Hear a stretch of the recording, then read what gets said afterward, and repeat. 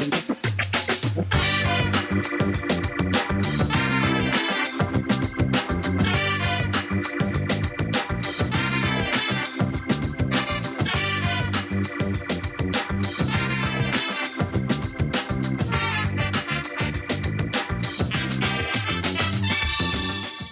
listening to the Food Talk Show.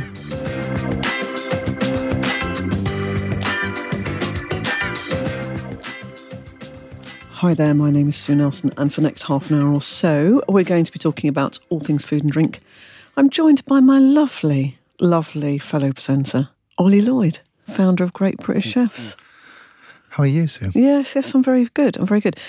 Actually, though, I have to admit, last week I did feel a little bit sick because I ate too many of those Paul Young chocolates. Well, to be fair, they were beautiful. But you were the one who kept handing me chocolates and saying, "Here, what's this? Here, what's this? Here, what's this?" While I was doing that, I was eating my own chocolates while you weren't looking. Yeah. And then we finished it off with a bit of vodka the other week. I mean, it's been a bit of a roller coaster. I know, it's a bit of a roller coaster. Can't complain. No, can't complain. Someone's got to do this job. There are worse jobs in the world than our job.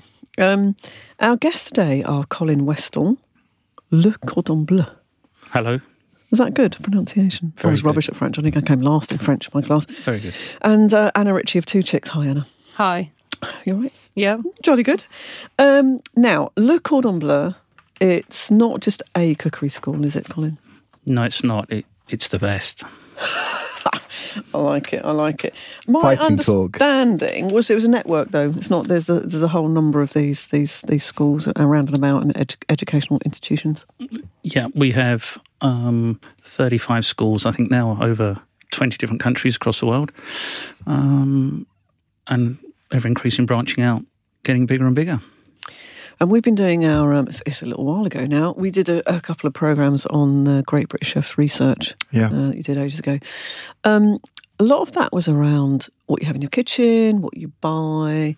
Have you got any feeling, Ollie, about what people's cooking skills are like and whether those have got better or worse? I don't really ask that in your research, do you? Well, we've certainly asked about people's interest in cookery schools, which over time has certainly been going up. And I think it's clear if you look at the data over the last sort of 5 years or so, that people are trying more ambitious things. And certainly in the 13 million foodies that we talk a lot about in the UK, those are people who are trying to buy new ingredients, try new proteins, and I think are changing their habits.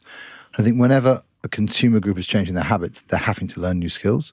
And I think particularly with a lot of the stuff we've seen around the plant-based revolution and stuff, this means you are needing to learn new ways of doing things. So I definitely think, amongst the foodie group, they certainly describe themselves as competent, although I always find the most amusing thing is that the more competent you are and the more foodie you are, the greater your anxiety levels because your expectations are higher, which is when Colin cooks for friends, he wants to make sure it's perfect. I think there's... He has to, because he works for Le Cordon Bleu. Well, exactly. But even the pressure of that. Even if you're Marcus Waring and you're cooking for the Queen of Britain, actually you need to really be on your game. And I think all of us have those moments where we want to perform, and so the higher your expectations, the more you want to perform. But do you have any feeling of what your sort of non-foodie cooking skills are? Because one of the stuff that came out in the research is it's got to be quick, it's got to be easy to assemble, not too much to clear up afterwards, which is understandable when we've got busy lives. Does that give you any feel of what the average person's basic cooking skills are like?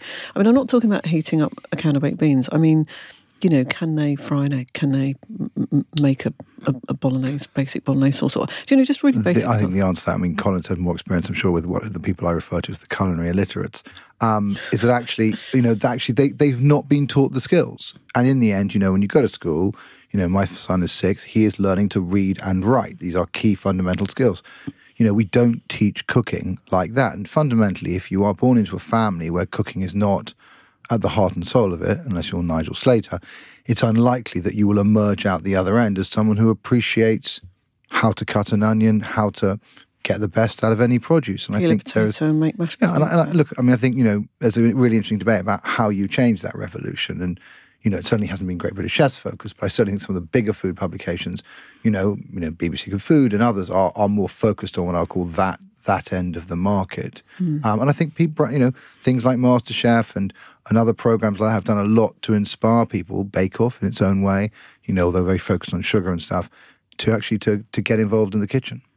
And Colin, are you finding that I guess that people who come to your network probably already have degree of skills and have an interest, otherwise they wouldn't be there. But do you have any sort of basic understanding of what the average, family ability levels are? That's not necessarily true, because people come to the Cordon Bleu to learn. Majority of them have some understanding in cooking, but just going back to what Ollie said, it's not about recipes. You come to the Cordon Bleu, it's not to learn recipes, it's not to learn how to marry flavours together. We are based on technique, and that goes back exactly what you were saying about the fundamentals of techniques on actually producing a dish and cooking. So can you cut evenly, properly? Can you sweat properly? Do you understand the fundamentals in producing that dish rather than just the ingredients and marrying up flavours? And I think a lot of families are not cooking together because lots of families are sort of disparate, and the family unit probably isn't what it used to be in Sure. terms of the norm. But I'm slightly worried that quite a lot of people don't seem to understand how to buy food. What to buy, how to see if something's good, and I'm talking about fresh food. Mm-hmm. But then actually not understanding how to cook it either. So would somebody necessarily, I don't know, buy cauliflower and actually know how to cook that? Or No, you're I think right. sometimes we take quite a lot for granted when we're talking about things, and we have cookery programs. But we've also been taught the wrong things. I mean, I will never forget an interview I did with Pietro Lehmann, who was the first Michelin star chef in Europe to win a Michelin star for a vegetarian restaurant.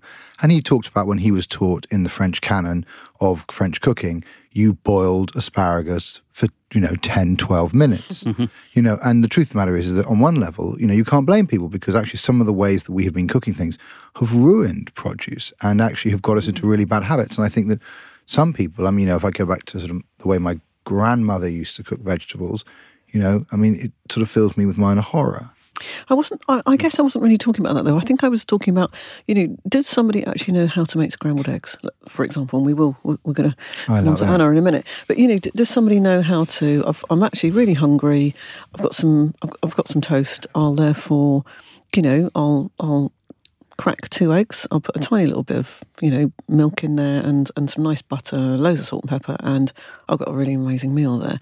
Do I mean, it feels to me like quite a bit of that's lost. Yeah, I think people will attempt it. I think they'll have a go at it, but will they actually know on how to do it properly? Yeah. And I think that all boils down to techniques. And is that sort of what you're trying to do at Cordon Bleu? What are your sort of students like? Are they just a whole range of people? They are a whole range of people. They can be people who come straight out of university. They can be people who changing career. They can be people who just want to come and do and learn a bit about cooking and who may want to go into the industry. We have all sorts. The age group is very, very varied. I think our average age group is around about 28 to 30, 32, something like that. But it's anybody and everybody that wants to learn how to cook. So you're obviously called Cordon Bleu. So I understand that you're the guardian of French culinary technique. We are.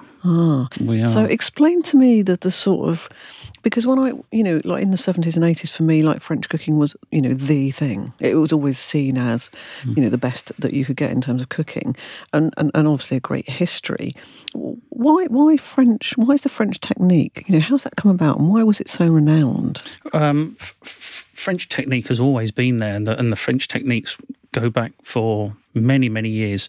And the French were the fundamentalists on producing these techniques,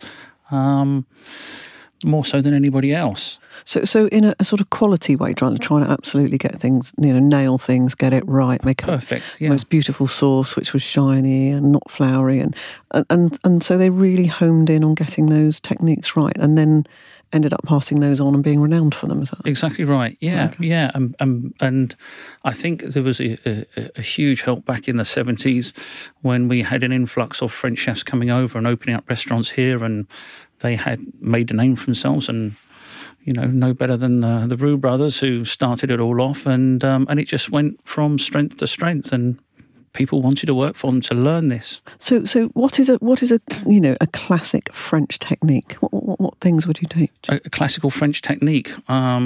How long have you got? I could sit here and bore you all afternoon with them. But our students, got 30 minutes. Our students, from day one, they learn knife skills. Okay. So they learn how to measure the perfect julienne from a carrot and a potato. They learn how to do something called a brunoise, which is a perfect dice of carrot or any other vegetable.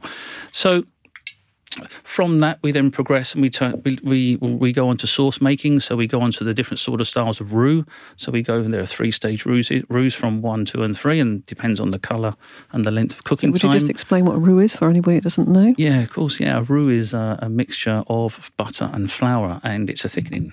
It's an agent for thickening. So once they've learned that, then we go on to stocks and sauces and butchery techniques, fish filleting techniques, and these are all fundamentals, like I say. Ollie, are you? How am I? You're a bit of a chef at home. No, but I'm self-taught. I'm self-taught. Yeah, so I've never I've done cooking courses all over the world. In India, Sri Lanka, Indonesia. Japan, you name it. But I've never actually, and it's always one of those sort of jokes. I'm always sort of very jealous of people who've gone to Ballymaloe, for example, and done the sort of 3 12 weeks. Hey, how indulgent is that? Fantastic. Amazing thing to do. But I'm self-taught, so I'm sure my technique is not it's home techniques. I'm not trained, and I think look, if the better you are at those, the better you are at ultimately preparing stuff. And there are set techniques that are really important. I suppose my bone with French cooking is, and this is, I think I'm not excited by French cooking, and I when I think about French cuisine, and I think about the restaurants in Britain, I think even about going to Paris, I'm not excited by a trip to Paris to go on a culinary adventure. Actually, one of our guys went out with, I forget who they were there with, and went on a journey to the underworld of Paris and had an amazing time recently. But it's not a cuisine for me that is exciting, and I think it's one of those ones that's been around. We know it well in Britain, as you say. People like the Roux brothers and others are, the forefathers of the French movement. But, and I heard you talk about Bruno Lubé earlier, but, people like Bruno were influenced as much by France as they were for Australia, and actually by, I would say, breaking the canon apart in some ways. And I think that for me is often what I've struggled with on French food, is I don't think it's innovating. And Bruno Lubé actually broke the mold with this plant-based cooking that he done, just here in London, and he opened up, the grain store, whereby he took his meat and fish and said, right, you're only going to get 3 ounces or 75 grams of protein. Everything else is going to be vegetable or plant-based on the plate. So absolutely. But I think trends are just moving on, and when we're just getting closer and closer to less protein and more vegetables. So do you think that French cooking's at a slight disadvantage because it's naturally not seen like that, and it's seen as classical, which is great, but it's not seen as progressive, or do you think that's unfair? It depends what we call French cooking, because I think even though we're labelling it as French cooking, I think that it's evolving and changing all the time. So just because that we're not montéing a sauce with 6 ounces of butter, it can still be classed as French cooking, but we're stripping it back. And I know this is unfair, but I suppose because France is held up as the sort of the icon of food. It's funny. I was in sort of Carcassonne. I would say was. No, was. Not is. But I was in Carcassonne. Every place I went, the set menu was the same, and I think there is, I don't think it's been as innovative as a lot of the other cuisines. What I think is really interesting about French cuisine is, I think if you have a grounding in it, and this is going to be a weird analogy, but, if you know how to, play a musical instrument, you can embrace jazz. If you know how to dance, you can embrace modern dance. It's a tradition that allows you to then play. But I'm interested in how it allows you to play rather than what you can do within it, if that makes sense. I understand that, yeah. Which is what you're talking about. You're talking about technique, but obviously Absolutely. you do broader stuff as well. Yeah, technique's fundamental, and then it goes on from there. But I think that once we teach our students and people who come to our cookery school, the Cordon Bleu, I think once they leave there and they have the techniques and the fundamentals, I think that they outshine and they start off in the industry and they move up the ladder very, very quickly because they have that knowledge. Yeah. And they can experiment from there. And it's all based on that technique. And it was funny, I was talking to Thomasina Myers, the founder of Oaxaca, the other day, and she was in one of her back restaurants, and she was talking to one of the people there, and she was like, no, what are you doing? You're just burning that onion, not browning, not sauteing it and, bringing the colour and flavour into it. And actually, there are people who even end up in the industry, and you'll be much closer to this than I am, who actually lack those techniques. Yeah. And I think it's, there is a fundamental role for this kind of stuff. Now, you very kindly brought something with you. Is this something you've whipped up yourself, Colin? Whipped up, yes. These are sort of based on... Myself, no. No, absolutely. It's got somebody else to do it. Unfortunately, I don't have a ferry of commies running around in my kitchen any longer. No, these are whipped up by myself. Based on our sort of our new course, which is starting and which we're going to go live next year, and it's our plant-based course, and we're calling it plant-based. We're not calling it the V's. We're not doing that. It's our plant-based course. And that's completely right, because the fact is the vegan thing is great and people like to be, more vegan every now and then, but the total number of pure vegans is very small. Very, very small. It doesn't mean that we are steering clear of protein and lots of butter, which is totally French cookery school, but this is breaking the mould. This is something completely different. But these are two little dishes, as I say, which I just knocked up. We've got a white bean hummus with some little artichokes that have been dressed in a wild garlic pesto with hazelnuts, and on top is... Anna, that sounds nice to you. It does. Yeah, you've come to the right programme, haven't you? The best thing about it is on top are these little tender pea shoots, which have been... I love pea shoots. Grown at the school in our cultivator. So we do have a garden, but these are grown in our cultivator. And the other one is, this is a red chicory, which I hate using terminology with it, but this is sort of deconstructed and reconstructed, as it were, because the leaves are taken off. I put a little stuffing of a lovely sweet pear in the centre, made a little dressing with elderflower vinegar, and then it's sitting on a little granola of seeds, which is just exactly sort of what we'll be doing. And if you're teaching somebody at the school, because I think we may be homing in on French cooking and maybe we shouldn't, it's about techniques. They happen to be in the French tradition, but the techniques about how you make that consistency right, how you get the mouthfeel right, how you make it look right, how the colour's right, how you combine ingredients, and then the skills of, cooking at right temperature, or knife skills or whatever it might be. But that's what you're training people to do. Absolutely. But more about, on this course predominantly, is it's building up and giving our students a portfolio of knowledge on how to use ingredients and understanding ingredients. How many people know that the inside of a carrot is not the best part of the carrot, it's the sweetness around the outside. All those chefs that make those lovely turned vegetables, they're turning off that beautiful sweetness on the outside of the carrot. Yeah. And then that goes maybe to staff. Well, give it to the customer. Well, they care about their staff. We should be encouraging this. There's nothing wrong Ollie, with that. And you would say that restaurants are ill-served with this type of... I mean, that'd be great on a menu, these two things. I think they're inventive. I think that's interesting. All restaurants are behind on the plant-based thing. I think that, whenever you walk into a restaurant, the reality is there still is not enough that makes me get really excited. Actually, I went to Kiln the other day, which I think is just a fabulous Thai restaurant in Soho. And I was feeling controversial, and I was having lunch by myself, nip in between two meetings. He quite often has lunch on his own. I do. No one wants to have lunch with me. Actually, I really like it. You go in, you can choose whatever you like.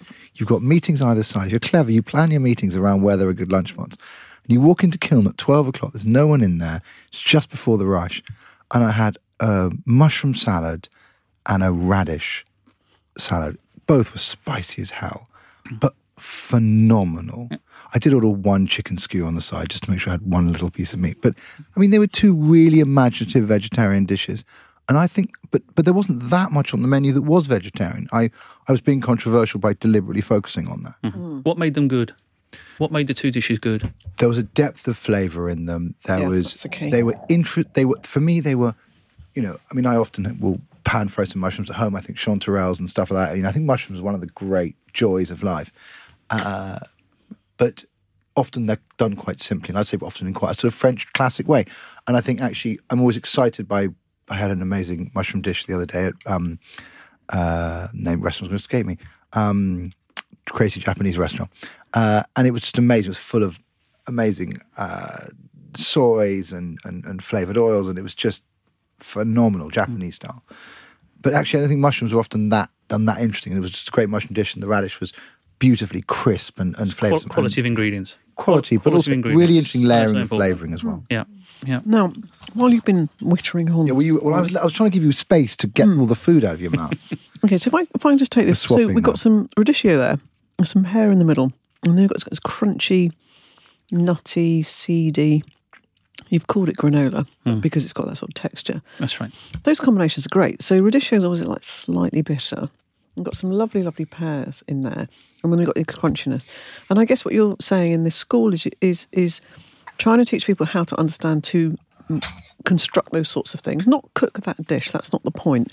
But Certainly actually not. understand how you can make something and then put that on a menu. Yeah, you're absolutely right. Try that, Ollie. As a chef, you should, I like to think that I can be pretty competent in cooking Indian cuisine because I understand ingredients. I might not know traditional Indian cuisine, but I could certainly make a very good Indian food because I understand building up flavours and balancing flavours.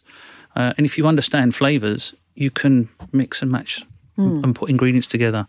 It's really important. That's a good combination, isn't it, Ollie? It's lovely. It's understanding how to construct that. It's funny also, I think, how often, this is not helping vegans at all, but how often dishes like this can taste really meaty.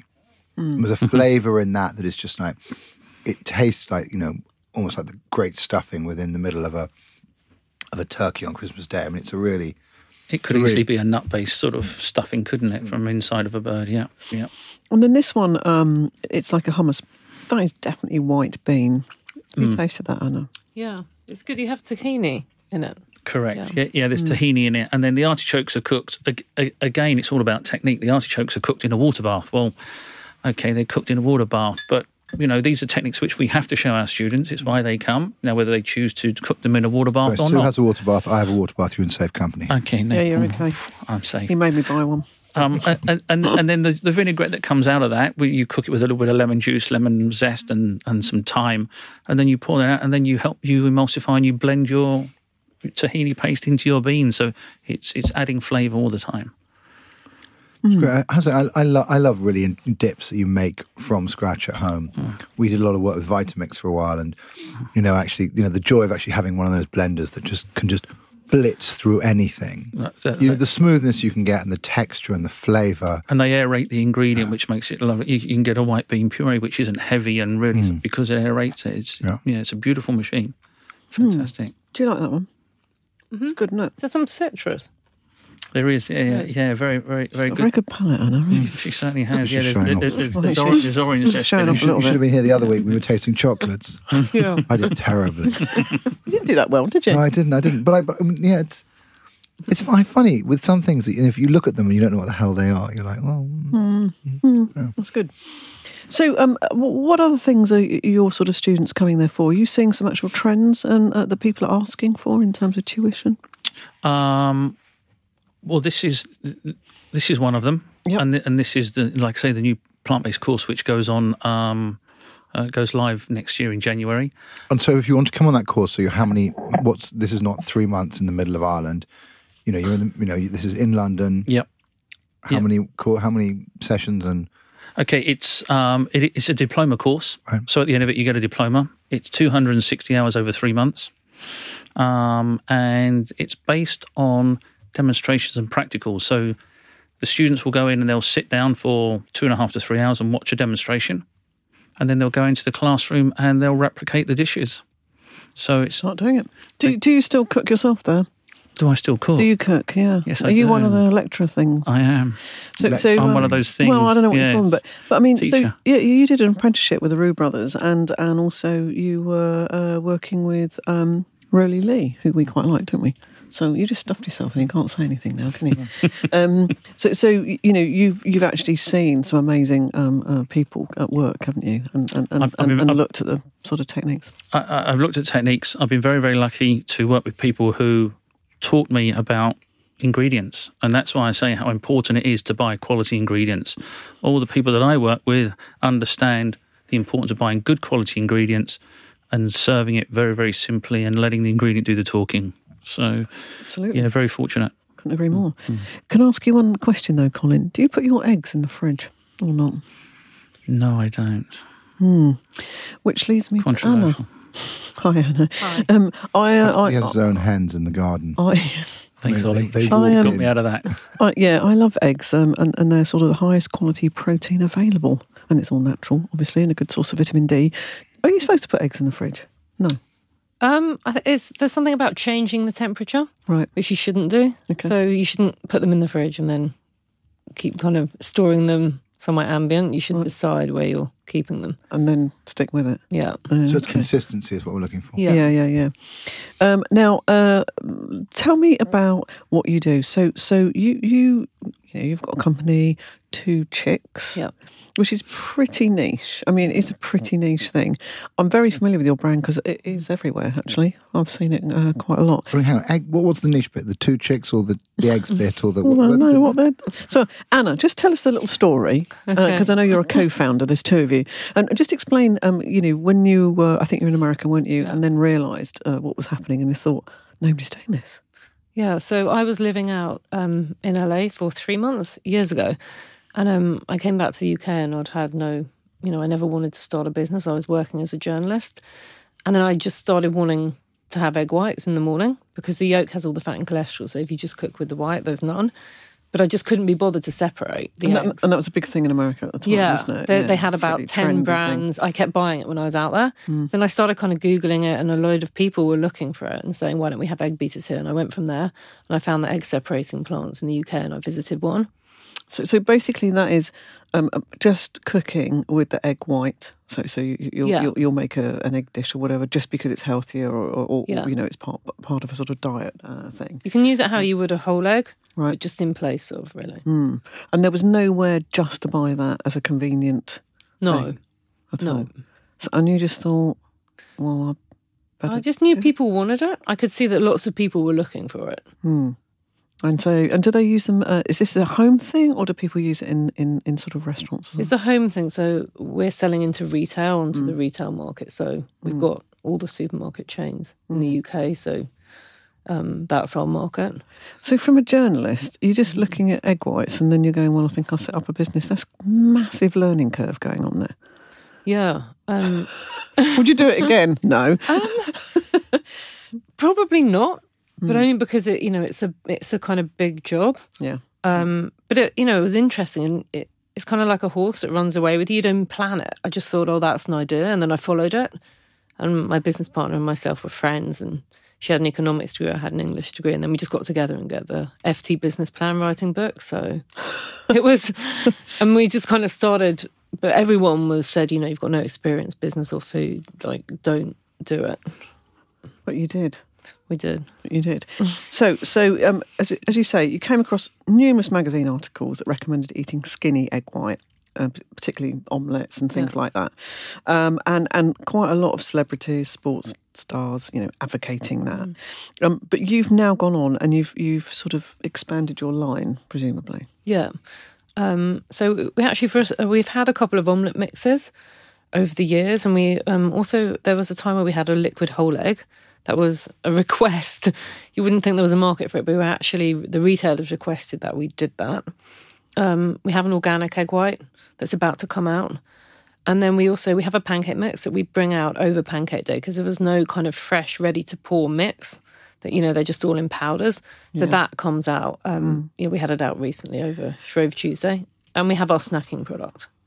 Snacking product? Yeah. Okay, tell me about that. Your snacking product made out of eggs. They're made out of egg whites, so they're called chirps.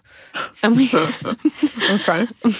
And we thought that if you want to kind of snack, a crisp style snack, there was nothing that had a protein content. You'd have to kind of get a protein bar, or you couldn't just have that crisp kind of salty carbs, really, snack. isn't it? Yeah, just carbs really for that snack sort of thing, but nothing protein. So it's kind of low. So this one's a low carb. It's got 10 grams of protein a bag. It's low fat. So that's why we created those. Very interesting. Now, in terms of eggs, you would say, would you say this, Ollie? That you've got to know how to cook an egg. If you know, isn't that one of the tests of a chef? If you can cook an egg properly. Well, I always remember going to a Jules Robuchon restaurant in Paris many years ago, and he served a sous vide egg. Sous vide egg. Yeah, and it was in a martini glass, and it was just spiritual. It was absolutely spiritual. And I remember trying. It must have been 2005. And I was just like, what on earth is that? It was like nothing I've ever eaten before. And I think actually, it was a great friend of mine who used to write food reviews for Bloomberg. And I just say, he was the person who first said to me, if you want to test a chef, order the eggs on the menu. And actually, I think there's a truth in that, because if you can do something that's truly imaginative with an egg, you really know what you're doing. And actually, if you take the eggs and some of the ramens and things you get, I mean, they're amazing. Mm. And again, scrambled egg is a universe. Like, great scrambled egg is phenomenal, and that kind of rubbish you occasionally get in, it's been sitting there in feels like slices of it almost. I hate it. I can't eat it. I can't eat it. I hate that as well. So Can you just tell me what was in that glass then? Was it like a poached egg or something? It was a poached egg where the yolk broke open, and then there was a sort of sauce around it. I think it's a dish that he's done all over the world. That it was just one of his.